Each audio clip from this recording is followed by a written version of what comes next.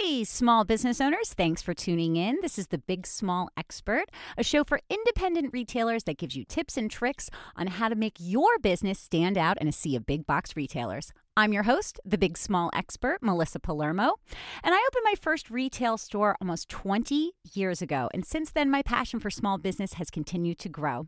In today's episode, we're going to be talking about impulse buying. Ka-ching!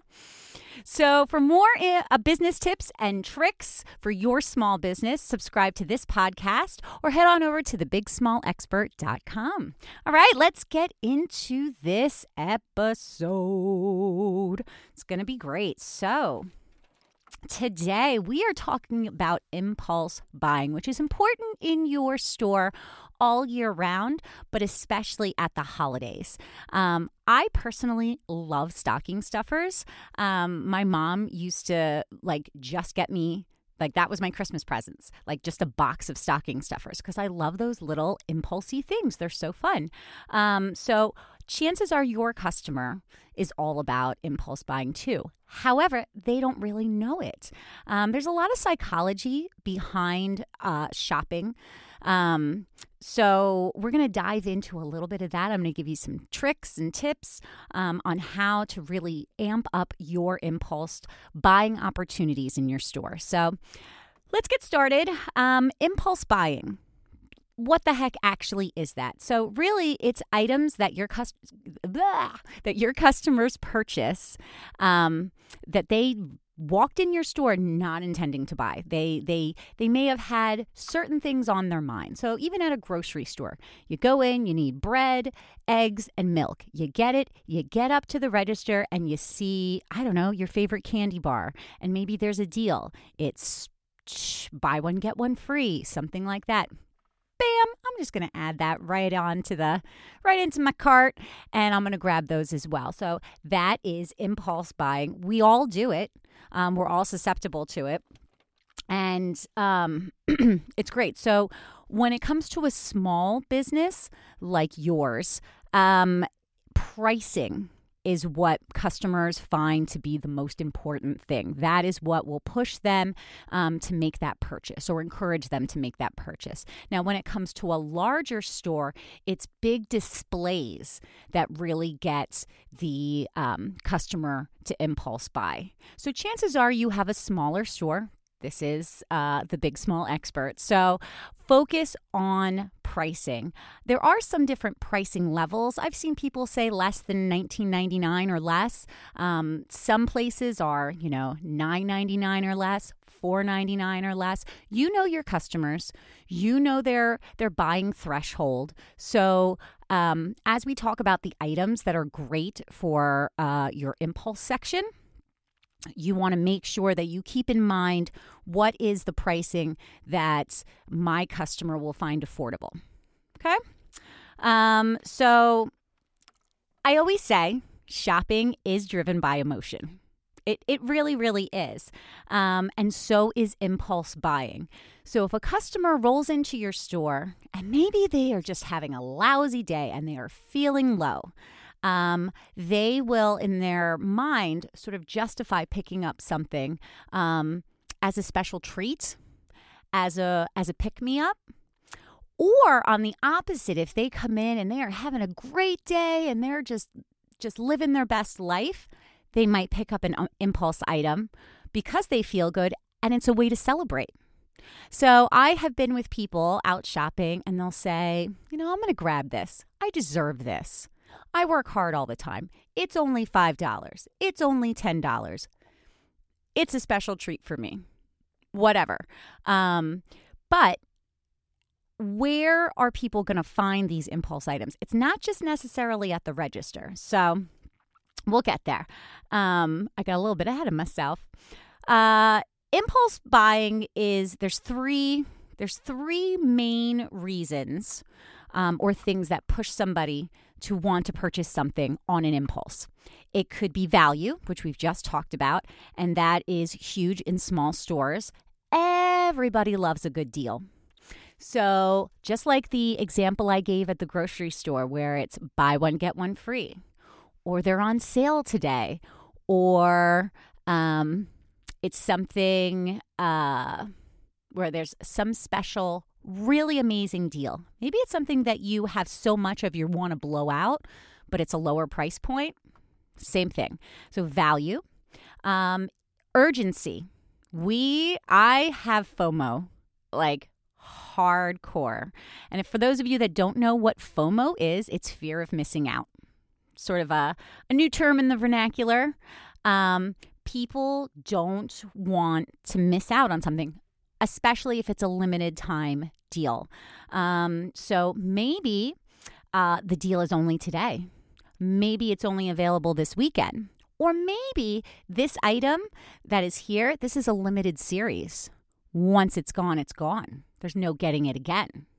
A lot of manufacturers will do like these little collectible things, whether it's for video game property or it's for some other license. They're limited series. So once that series is done, all sold out, they'll move on to another series most likely, but that's it. You can never get it again.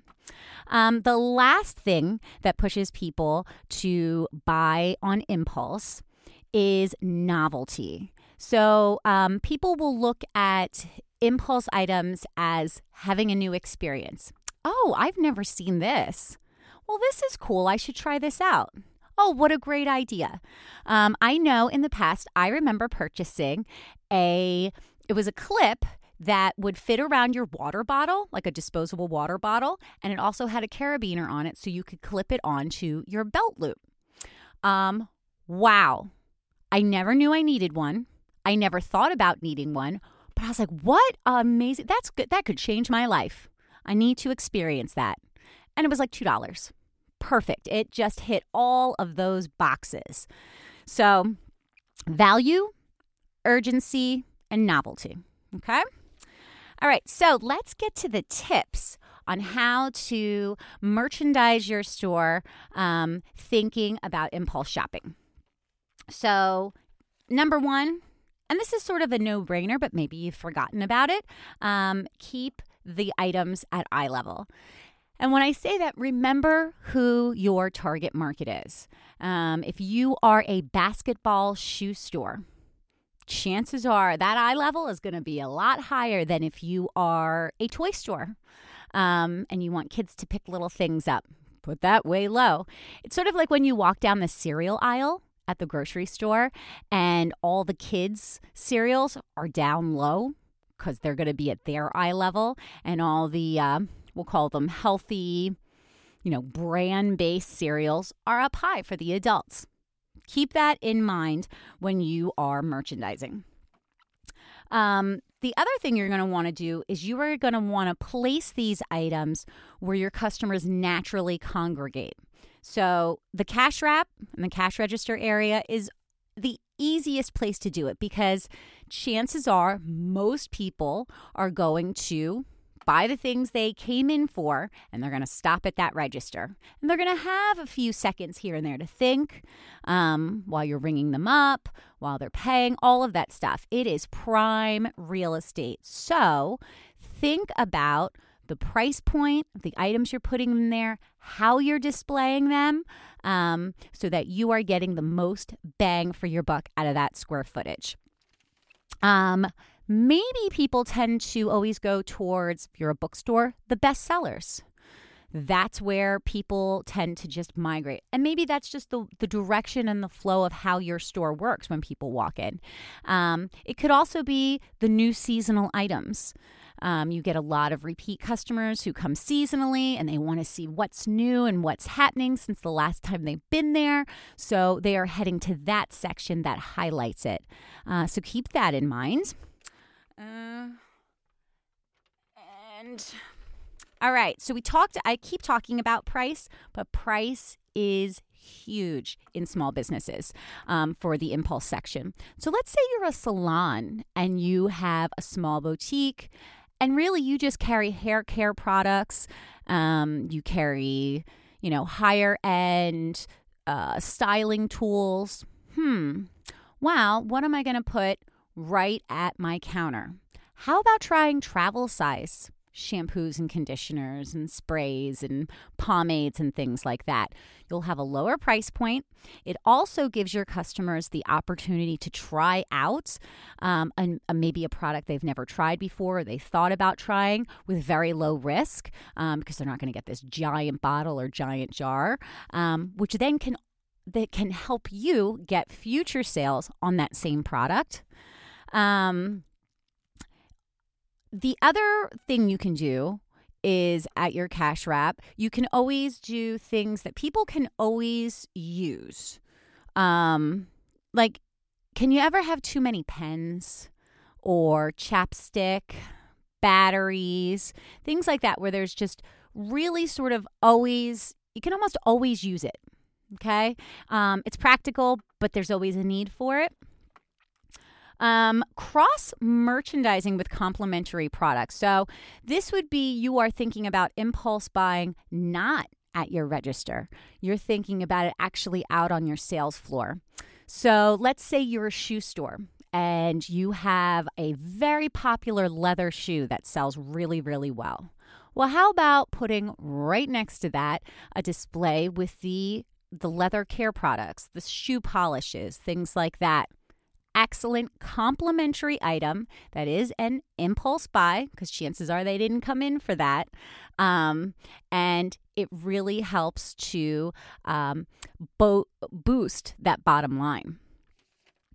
Another good example of that would be if you have like a popular candle scent or a popular candle line, have your candle stick lighters right there. That type of thing. Boxes of matches. Perfect to complement those. Don't be afraid of carrying food and drink in your store. And one of the best examples I can think of is our local hardware store. They carry lots of stuff, but if you are going in there to get your lawnmower repaired, to buy a new saw, to get paint, to get a new fitting for your toilet, they sell it all. They are a hardware store. Great. They don't have a gift area. They don't have anything like that, although some hardware stores will do that. But they do have an impulse area of lower priced items like gloves and things like that, and a cooler of cold drinks, and an area with some snacks, chips, some candy, things like that. Don't be afraid to sell like bottled water, things like that, especially if, say, you're in a town that has a lot of people who are out and about, walking around, like a tourist town. It's another great impulse buy. And it doesn't mean that you are a food and drink establishment at all. Candy's always a good one, especially if you have children or even adults. Who doesn't love candy and snacks? Drinks are great too, as I just said. There was something else I was going to say about that. I was thinking while I was talking and then I forgot. So, I don't know. Food and drink. Don't be afraid to give that a whirl. Oh, I know what I was going to say.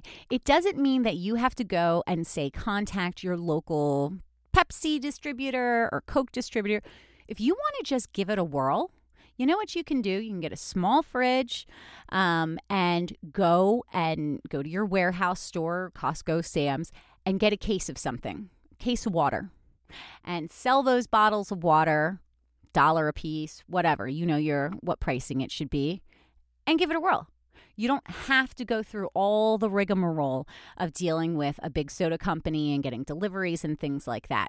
So a good way to start is just try it out, and you can do it pretty easily. It's funny because I've seen several convenience stores, especially the independently owned ones. They'll have some random items on their shelves. Cat food, laundry detergent, cold medicine, very sporadically.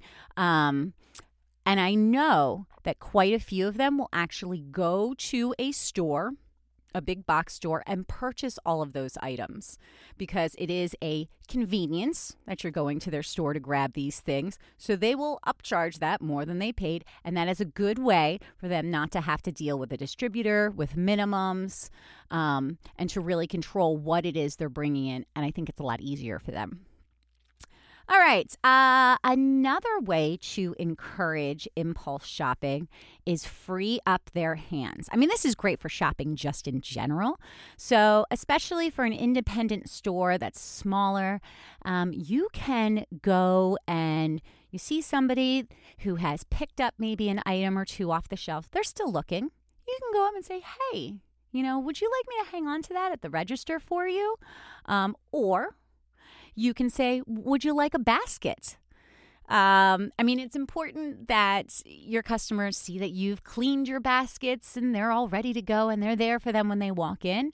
However, a lot of times they don't necessarily think that they're going to get so many things. So give them a basket. And studies do show that that they will buy more impulsively 20% of the time.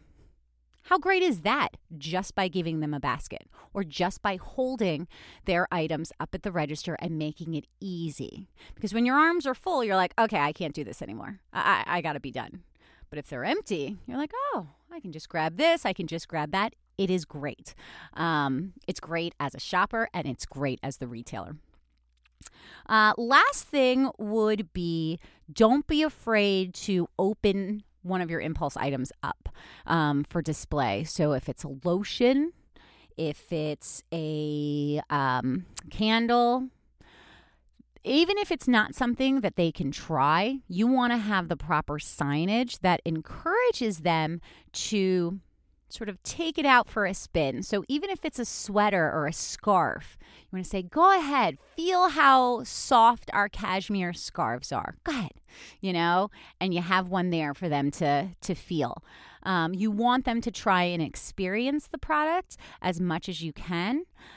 That can help them make that impulsive decision to go and snag that item, which is great. So impulse shopping is super duper important.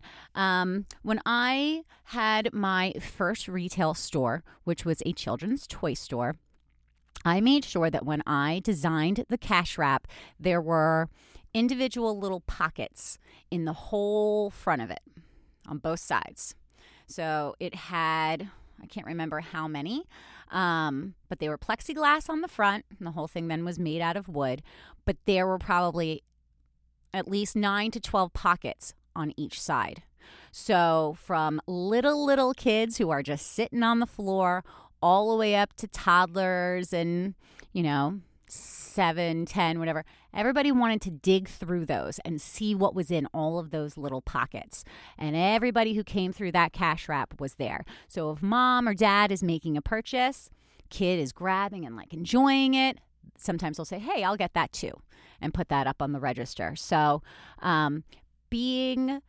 planning ahead for impulse shopping, if you are doing a redesign, thinking about changing things up in your store, it is huge. And in fact, it should be its own category or department in your store, in your point of sale system, because it should be its own sort of, I don't want to say section, because we've talked about other places that impulse items should be, but it should be its own department, its own thing that you purchase specifically for. Impulse shopping can be a huge benefit to both your customers and your bottom line. So, all right. Well, this one was a pretty quick episode, but impulse shopping's pretty quick. So thanks so much for tuning in, and I will catch you again on our next episode of The Big Small Expert.